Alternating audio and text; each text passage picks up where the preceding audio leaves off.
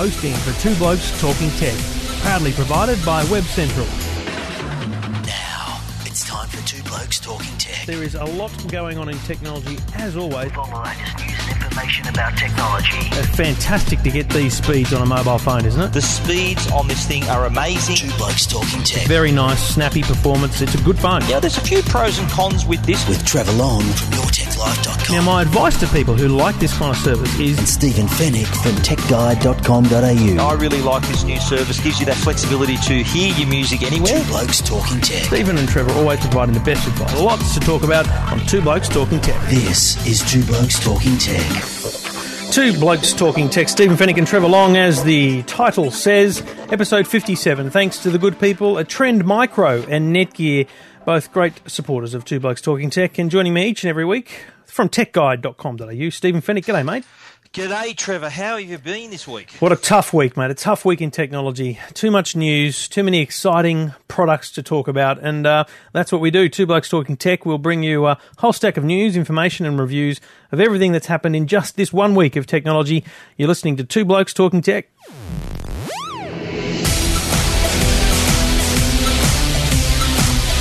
So the new iPad, I keep calling it the iPad 3, it's killing me, has been out now for a couple of weeks, and the conjecture continues to be about this 4G thing.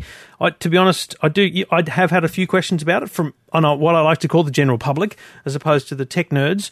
And look, I do think there's some confusion about it, but the ACCC announced yesterday, our time, that they were taking Apple to court over this 4G marketing. And I've got to say, I did enough radio interviews today about it to convince myself that, you know, my opinion is I think Apple could have done a better job. I mean, they could have considered the local conditions, but Apple's a global company. They've got a product which rightfully does work on 4G if you take it to America. So it's actually not false advertising, but there is confusion in the Australian market. And, you know, I just think, geez, the ACCC might be overreacting here a little. Anyone who knows 4G, put it this way, anyone who knows what 4G means would have known going in to buy the new iPad that it wasn't compatible with it. Yeah. I think there would have been a select few who thought, oh yeah, 4G sounds good. And if they realised that it wasn't going to be the 4G that they thought it was going to be, I think that's only a handful of people, because there was so did it, I did it. The hot topic was 4G. How come it doesn't work on our 4G? Now, I remember taking a photo the day it was launched, the day after we were at the Apple Store, the day of the Apple Store launch. I went across the road to JB Hi-Fi and snapped a photo that I ran on a lot of my stories of a massive sign, like I'm talking 1.5 feet by a foot wide, that there was a big clear disclaimer to say this is not a 4G product despite it being called 4G. So it was communicated pretty clearly, and JB is probably one of the biggest Apple sellers in the country. Yep. They sell more probably than the Apple stores. They've got so many stores themselves, JB Hi-Fi. So ACCC, I think... maybe the end result is they put a sticker on the box to say 3G/4G. I had an interesting call today on 2GB. Someone was talking about, well, yeah, they bought it. Telstra tried to upsell them to a Samsung 4G when he bought the SIM card, explained to him the iPad's not going to work on 4G. And I asked him, they did warn him that it's not going to work on 4G. And I asked him, did the Apple Store, where he bought it from, did they tell you anything about it not being 4G compliant? He said they didn't tell me anything. Yeah. Look, I think, so the couple of things for me. We've got to remember, it's still faster than the iPad 2, and I keep reminding people of this, okay? It is. Every speed test and global speed test, CNET, who's they're a bloody good bunch of people, have got some sort of speed test thing going on globally, and Telstra in Australia showing up as being the fastest in the world, even though there's 4G networks in America. Yeah, it's incredible. Now, this dual channel 3G is giving bloody good speed results in Australia on Telstra. So people shouldn't fear that it is faster than the old iPads. But absolutely. And the other thing is, I thought it was hilarious today that Apple conceded in court that they would offer refunds to people who were misled. Do you know what? Apple have a 14-day return policy. You could walk in and say, I was misled, I thought it was an iPod. You know, and they'll give it back to you. Oh, yeah, of course. They're good like that. They have the best customer service strategy in the world. They didn't, you know, and you know the number one thing? I bet you any money there's like 10 people that take them back. And those 10 people only do it for the publicity because they'll turn up on some TV show or website saying, I was wronged by Apple. Yeah. You know, but I think the ACCC, you know, and look, good on them. They're doing their job. They're being very literal with the marketing, very literal with the packaging. Like 4G, it says 4G, then hang on a minute, you're kind of putting across something that it isn't in Australia. Now, if you have a look on all the stories I wrote about the ACCC, I did put that big disclaimer that I photographed at the JB Hi-Fi store in the city, and that's been replicated in every JB Hi-Fi store that I've seen it for. So it basically sort of says that this is not compatible with any existing 4G networks in Australia. So I think there is even a little disclaimer on the Apple website about it as well. Yep, and there's a reasonable disclaimer there. The other thing, just some background, and we'll wrap it up on this kind of stuff, but some background. Telstra have deployed what is one of the most common LTE 4G spectrums, okay, the 1800. According to people like the Global Mobile Suppliers Association, there's something like 14 1800 megahertz LTE spectrums or networks in the country, in the world, sorry. You know, they're trialling this same spectrum in, you know, Europe, France, UK, all these places. You know, this is not an unusual thing that Telstra have. So it's kind of important to make out that Telstra aren't the unusual ones here. It's actually Apple that have chosen not to support this band. Obviously, though, you've got to remember, they're an American company. They favoured the American operator. So they did 700, 2100 to suit their American customers, the American operators. And, you know, don't rule out the fact that even midway through the life cycle of this device, i.e. halfway through the year, Apple could just simply make a very simple announcement that says we now have a global band, you know, version of this thing. It may happen. Quite possible. Well, like you said, if they put an 1800 radio in it, that's going to suit us here for Telstra and also several countries across Europe. So, yeah, that's quite a possibility. That's wishful thinking, Trevor. And the bottom line is, everyone, just remember, we've still got even at 3G, dual channel on Telstra in Australia, it's still faster than most places around the world. But as I think I'm with you, support the ACCC taking the action on behalf of the consumer, but I do think the consumer needs to understand what they're buying, and you know, most people will discover that when they ask around anyway. Because most people, Stephen, either ring me or you on the radio to find out what to do with technology, and that's what people need to do. They need to trust the Two Blokes Talking Tech. Two Blokes Talking Tech. You're listening to Two Blokes Talking Tech with Trevor Long and Stephen Fennick. Now, I know you're a bit of a car fan, Trevor, hello. You're going to enjoy this next story of ours. I got a chance to drive the new Toyota Camry Hybrid. Now, people are thinking, hang on a minute, what's a bloody tech journo doing driving a hybrid car? Well, emphasis on bloody tech journo, yeah. That's right. Well, there's several good reasons, as a matter of fact. There is literally under the hood of this car, there's plenty of technology, not only for it to be, obviously the fact that it's a hybrid speaks volumes. It's got an electric battery as well as a fuel engine, but a couple little tech inclusions. I quite like the blind spot monitor. Mm-hmm. So that what that does, it's a radar-based thing, isn't it? Uses radar, yes. Yeah. So it shoots radar into the adjacent lanes, puts a huge indicator on your side mirror. So if you're thinking about making a lane change and there's someone in your blind spot, there's this big symbol that you can plainly see. It doesn't give off. I asked the Toyota guys, why doesn't it make a noise? They said, well, the first reaction if you heard something was to look at the dashboard rather than looking at the mirror. So they say, well, look, hopefully if you're attempting a lane change, you can look in the mirror. So that's a good reason for that. But the automatic high beam was another favourite of mine. Because how many times have you wanted to have your high beams on, and if you're driving in the opposite direction, someone's got their high beams in your face. Yep. They forget to turn them off. Well, this has got automatic high beam, which has got a little camera in the back of the rear view mirror that can detect cars up to 800 metres away and switch your headlights back to normal. It's a bloody good thing. The thing about the Camry, look, all Toyota hybrid technology is pretty stunning. I mean, they've done a very good job. They've deployed it most commonly around the world in terms of numbers. And look, I've driven the old Camry hybrid, and it's a very nice car. Look, and let's not to digress into motoring journalism here, but I still find the Camry to be a very floaty car. It's a very light steering. It's not direct like you will find in a European car or even in a Commodore. But that's what you get with this. That's actually a Toyota trait. It's kind of a very relaxed and smooth feel. But, you know, the delivery of power from this hybrid, even the old hybrid technology, is very impressive. And you know, it's deceptive with the whole silent stuff. But, you know, this is not a car to be laughed at in terms of power.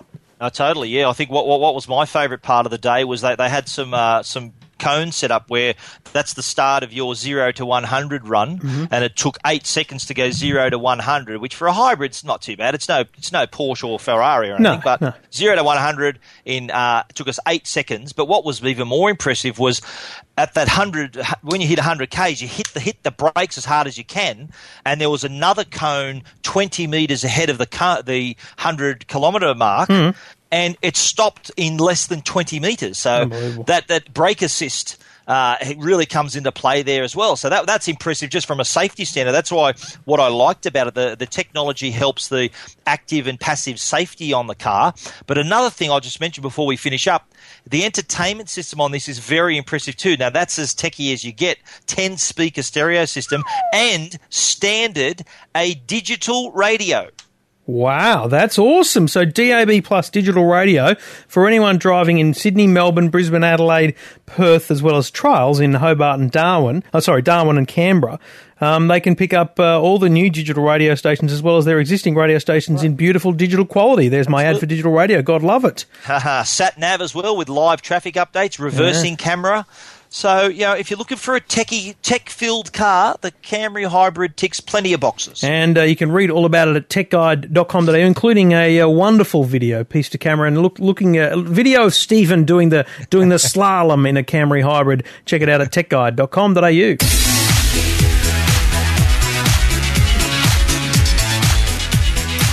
Now, I couldn't be in attendance at a Glamour Gala launch this evening for ASUS, ASUS, which is one of the world's top 3 consumer technology vendors, as they say.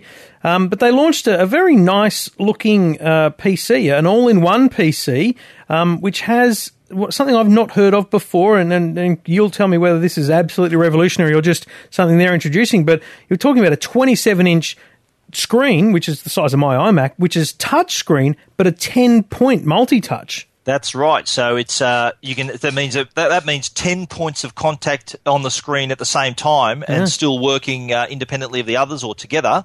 But yeah, the all-in-one PC, it's the ET2700.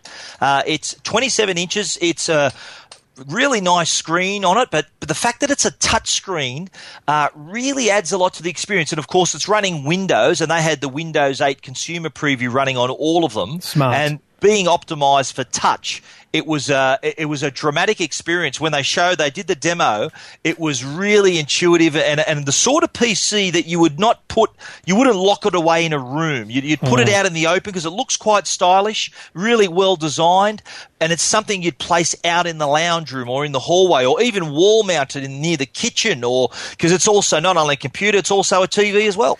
Look, I don't mind the look of it. The only thing I don't have in the very basic information I've received is it's a $3,000 product. Okay, it starts at $3,000. Looks like it's going to be available at Harvey Norman, which is good, easy, accessible for everyone.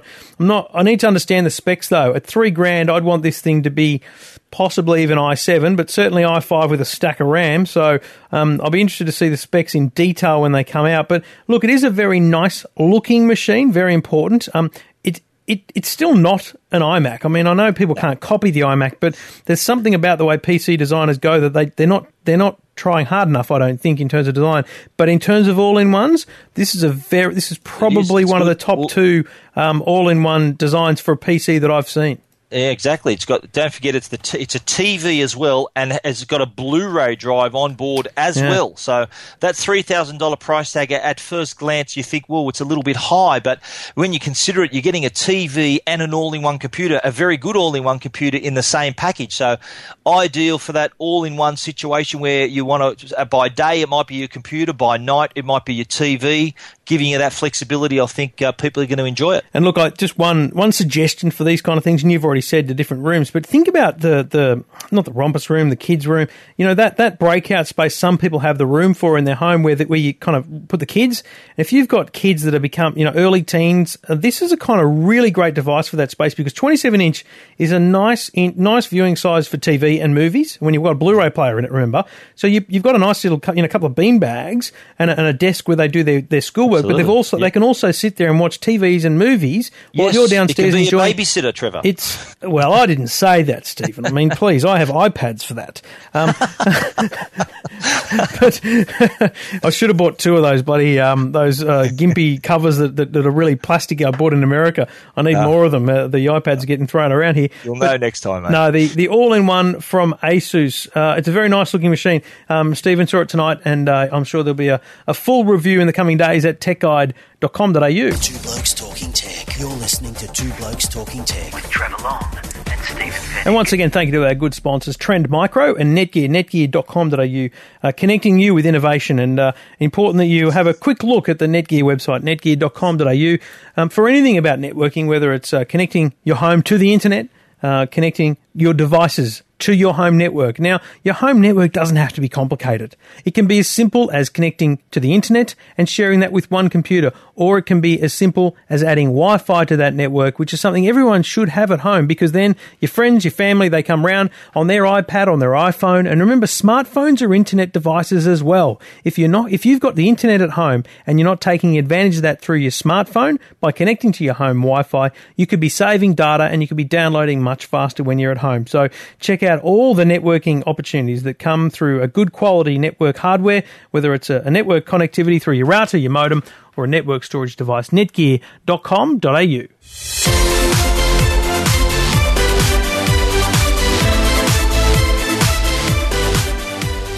Now, as I reach behind me and go rustling through my bag, I got to say, sometimes when you grab a device for the first time, you just know you're going to be impressed. And, mate, don't you reckon this has happened a lot with the Sony phones of late? And we talked about the Arc last year. You know, there's some really nice phones. Sony Xperia S. Now, importantly, this is is it the first phone that doesn't carry the Ericsson name? So it's That's purely correct. Yes, a it's Sony. the first solo effort for Sony Mobile. Sony Mobile, the Xperia S, it's a stunning looking thing. It's a beautiful square device that has this transparent strip down the bottom, underneath which is another small part of the phone. And the thing that gets me, and I've been staring at this, is that there's nothing in that bottom part. I know, you can see, I put my hand through the back of it and it's actually completely transparent, and there's the little chin underneath that little transparent strip. I don't think it serves any purpose, Trevor. Unless that's where the radios are, but there doesn't appear to be a connection. There's a thing there where you can put one of those loops on that without being racist. The Asians use a lot. They've got those little fun, quirky things they dangle from their phones. Apologies to all our Asian listeners. Yeah, no, but they will know. In Korea, in China, these things are huge. Those little dangle on, they're not really handles, they're clips. They're just literally identifiers. It's amazing how popular they are. So it's got that on the bottom, but I'm not convinced that there's another little hole there which could be the microphone, but I'm not convinced it is, because I just don't know how they get the technology through Maybe there. There's a little Wi-Fi network in that little space connecting wirelessly. But I like the feel of the phone. It's got a nice curved back, feels good in your hand. We're going to fully review this next week, because when we've both had a chance to play with this, our first impressions of the Xperia S. I quite like too the fact that it's got a 12 megapixel camera, which from my first use of the camera is very impressive, not only in terms of quality but also speed. But I've got one question though, Trevor, with this phone. Have a look at the back of the phone. Yeah. Down the bottom. Yep. It's still got the Sony Ericsson logo. No, well, I think that's the Sony Mobile logo now. Is that the Sony Mobile logo now? Well, so the green, do they have just some spare back covers from the old phones, or how does that work? That's probably quite right, actually. But I think that logo, the green with the swirly silver through it, I think that's a good logo, and I think that still has legs for them. So I think still screams Sony Ericsson, though, don't you think? It's this is a Sony device now. I think the only reason they've dropped the Ericsson name is so they can keep it simple when they're talking. Sony. Fair enough. You know the thing, I'll tell you my first impression, we'll talk about it more next week, is the screen. Screen's gorgeous. In my opinion, this is a Retina display. Now, I know the Retina display carries a couple of things. Firstly, Apple, no one else will use it because Apple kind of own it now. Even though it's not saying back off that name. No, but Apple don't own it. They're first to use it, and I think everyone else is going to be reluctant to use it. But mate, the way I can tell a Retina display from an iPad and an iPhone is you stare really closely at the clock and you see whether you can see the pixels around the letters and numbers. Mm-hmm. Mate, I stare and stare and stare at this thing. This has got the best display I've seen outside of the iPhone. It is impressive. Well, you've got to remember that a company like Sony, who also, make televisions. Hello. So they're bringing in some of their heritage technology to this device. That's why Sony are going to, the company across the board, they're going to, they not only share the technology, but also the content. That was a big message that I'm getting from the Sony Mobile, our friends at Sony Mobile. There's the fact that this isn't just about, I think the quote from John Featherstone, the Australian managing director, was saying, this isn't just about chips and microprocessors. It's an experience we want to sell people. So, it's I'm impressed. I'm looking forward to putting it through its paces and talking further about it next week. That was what you'll hear about next week at Two Blokes Talking Tech, and a full review next week at techguide.com.au. Two Blokes Talking Tech. You're listening to Two Blokes Talking Tech with Trevor Long and Stephen Fennick.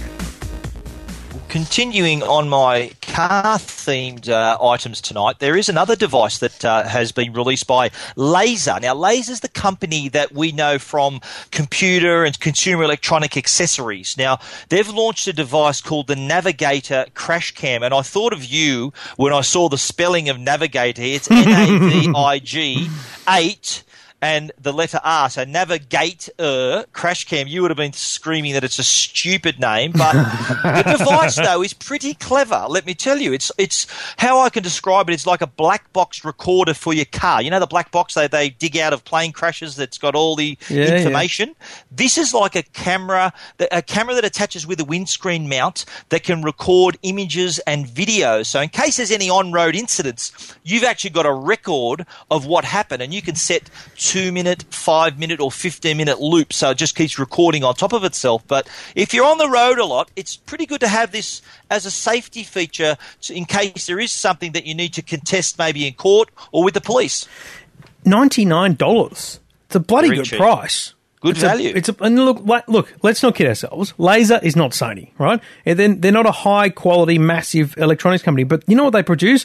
A lot of stuff at good value. Now, I'm not saying it's bad quality. It's good quality stuff. It's just, they don't have a big brand. They don't have a big marketing budget. That's why they do things cheap.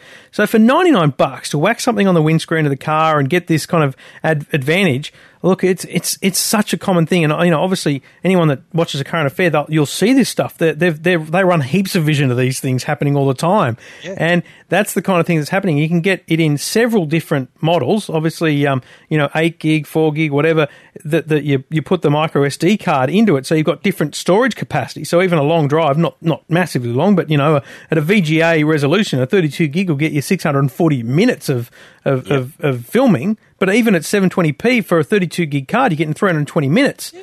Just think of this though. If you're a cabbie or a truck driver or a courier, someone who spends their day behind the wheel, obviously the chances of there being an incident is greater for these types of people. Even to monitor driving habits, like imagine parents who let their son or daughter drive their car. They can keep an eye on how they drive their car by using this crash cam. So hopefully the name won't come true. The crash won't happen, the crash cam, but they can monitor how fast they've been going, whether they've been driving dangerously. So not only has it the safety aspect for the keeping track of on-road incidents, but monitoring driving habits as well. And I'm hearing as well, I mentioned this in my story, that they're going to come up with a model probably later this year that's got GPS as well. So you'll be able to plot your exact position as well as a recording of the incident and speed of travel and direction of travel, things like that.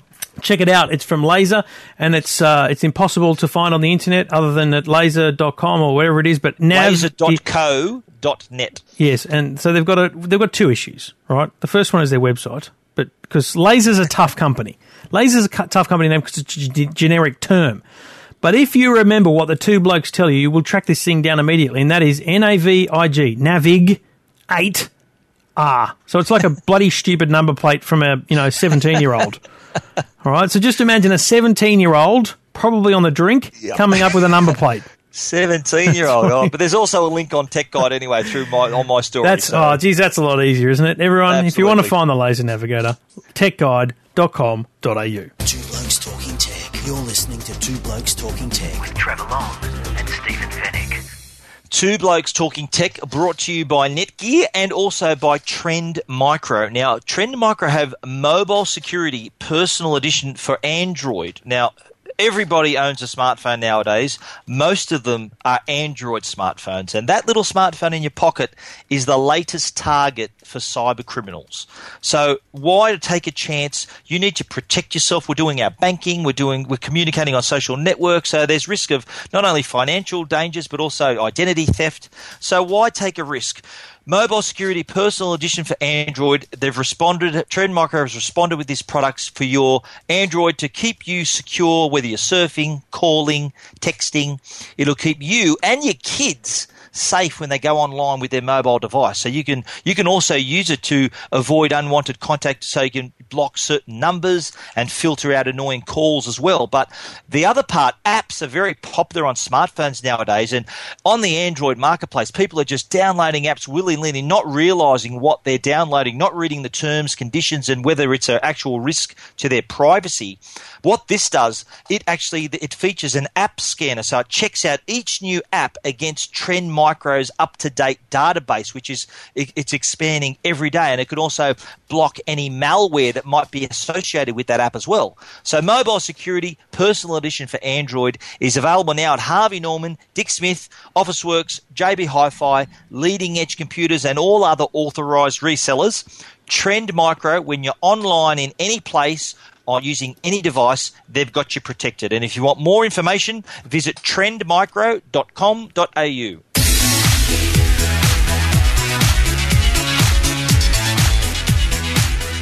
Got to tell you, when it comes to impressing me, there's one company that's done a lot of that lately, and it's Logitech. You know, Logitech have always done good products, and I think they're very famous for some of their good gaming products. You know, the G27 steering wheel I love. But they've always had...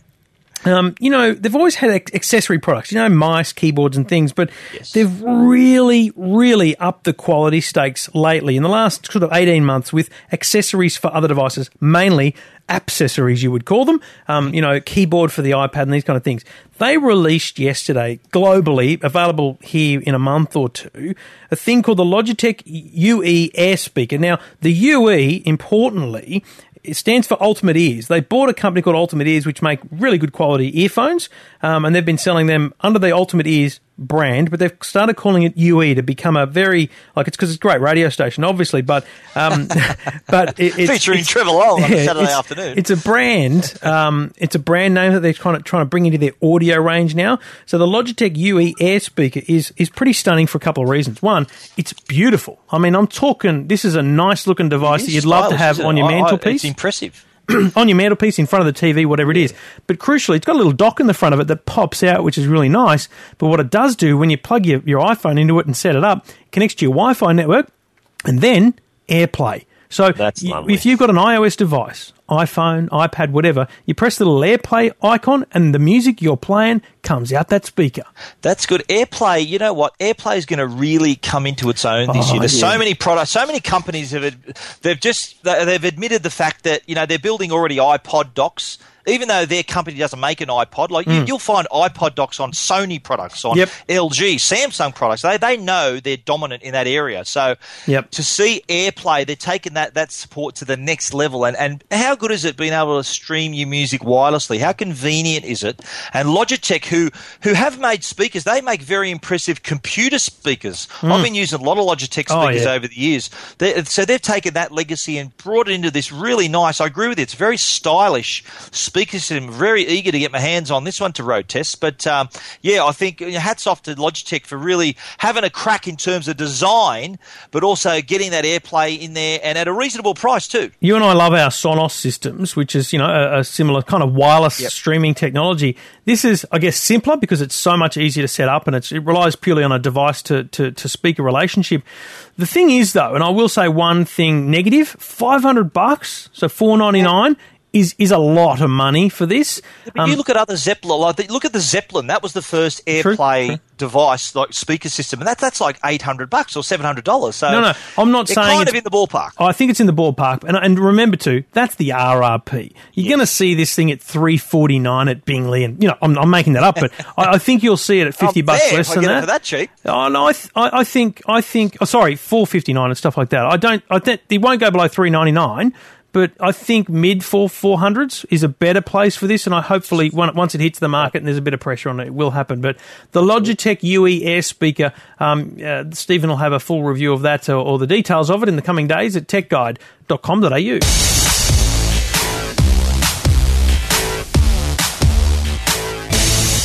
Now, the big dilemma for many people when it comes to their computing experience. Now, are they a touchscreen person, or are they a keyboard person? Are they a tablet, or are they a laptop? Now, this was a question that Intel posed at a recent user testing session where they got a lot of users from China, US, and some parts of South America and asked them what would they prefer. Well, the answer they got back was that they prefer both. Intel set up a laptop with a touch screen to see whether users would engage with the screen as much as they would with the keyboard. Now, this is interesting because Windows 8 is on the horizon. Yep. It will be offering a touchscreen interface optimized for touch. And the results that I wrote about on Tech Guide were surprising. It found that 77% of the users, 70% of the time, the users were engaging with the screen in terms of touching.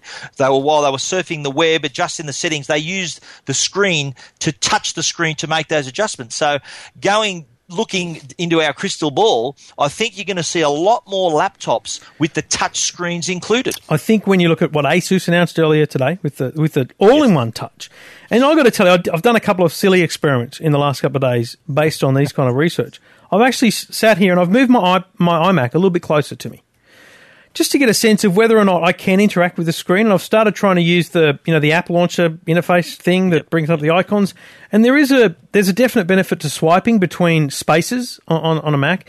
Now, I've got a Lenovo laptop, and I've been doing the same thing with that. I've just been going, what would it feel like if I could just launch that application by touching it as opposed to having to move the mouse to that place and clicking? And the thing here is people that say, no, touchscreens won't work on computers because it's so the distance and whatever, don't understand that we're not going to be typing on the screen on a laptop. Yeah. We're going to be interacting with functions on the screen. So, what a quick and easy way to go bold. Just, tap on the bold, But you're going to type with the keyboard, do all those functions with the keyboard. You might even switch between programs because Alt-Tab's easier sometimes. But yeah, there's a lot to be said about the touchscreen combination. Absolutely. And Intel showed this at CES with that they had a laptop there which was pretty stunning, an Ultrabook that had this whole integrated touchscreen and rear panel and all this kind of stuff. It's a very exciting space, and I think you're right, mate. This year is going to be the year of the touchscreen on computers. I think so, but what you mentioned though is spot on. I think Intel have a term. The engineers have a term for holding. If you've got a vertical screen, they call it, so a laptop screen, computer screen, holding your arm out to continually touch a vertical screen. They've got a term for it. They call it gorilla arm because your arm gets tired. Now, the reason a tablet is so handy or a smartphone is handy for a touchscreen is that your arm's in a relaxed position. Yep. You can interact with the screen, but having this in mind, though, what Intel found during this testing was that what users were doing was leaning the laptop back onto its screen and actually getting both their thumbs engaged on the touchscreen, similar to the way they would with a smartphone or a tablet. So, I don't know. I think there was a model that Asus showed tonight, just casting our minds back to that product, the touchscreen. The second half of 2012, Asus is going to release a similar all-in-one product that actually tilts down almost flat on the desk so that you don't have to be reaching up to the screen. So it'll be a touchscreen that folds back onto its stand, so it's like at a slight angle on the desk. Interesting times. Touching the computer is definitely the future, especially with Windows 8 coming at us so quickly. Two Blokes Talking Tech. Two Blokes Talking Tech. You're listening to Two Blokes Talking Tech with Trevor Long and Stephen Fennick. And we've used up all of our time, and we apologise for taking an extra couple of minutes of your life because I know that some people use us to navigate. They say, I've got a 30-minute journey and I'm going to listen to the Two Blokes Talking Tech. And I hope you had 3 minutes of traffic today. That's all I can hope. Stephen, thanks for the chat. Episode 57 is in the can, and it'll be available on iTunes very soon and at techguide.com.au. We'll talk again next week about all things technology. This is Two Blokes Talking Tech. Thank you, mate. Thank you.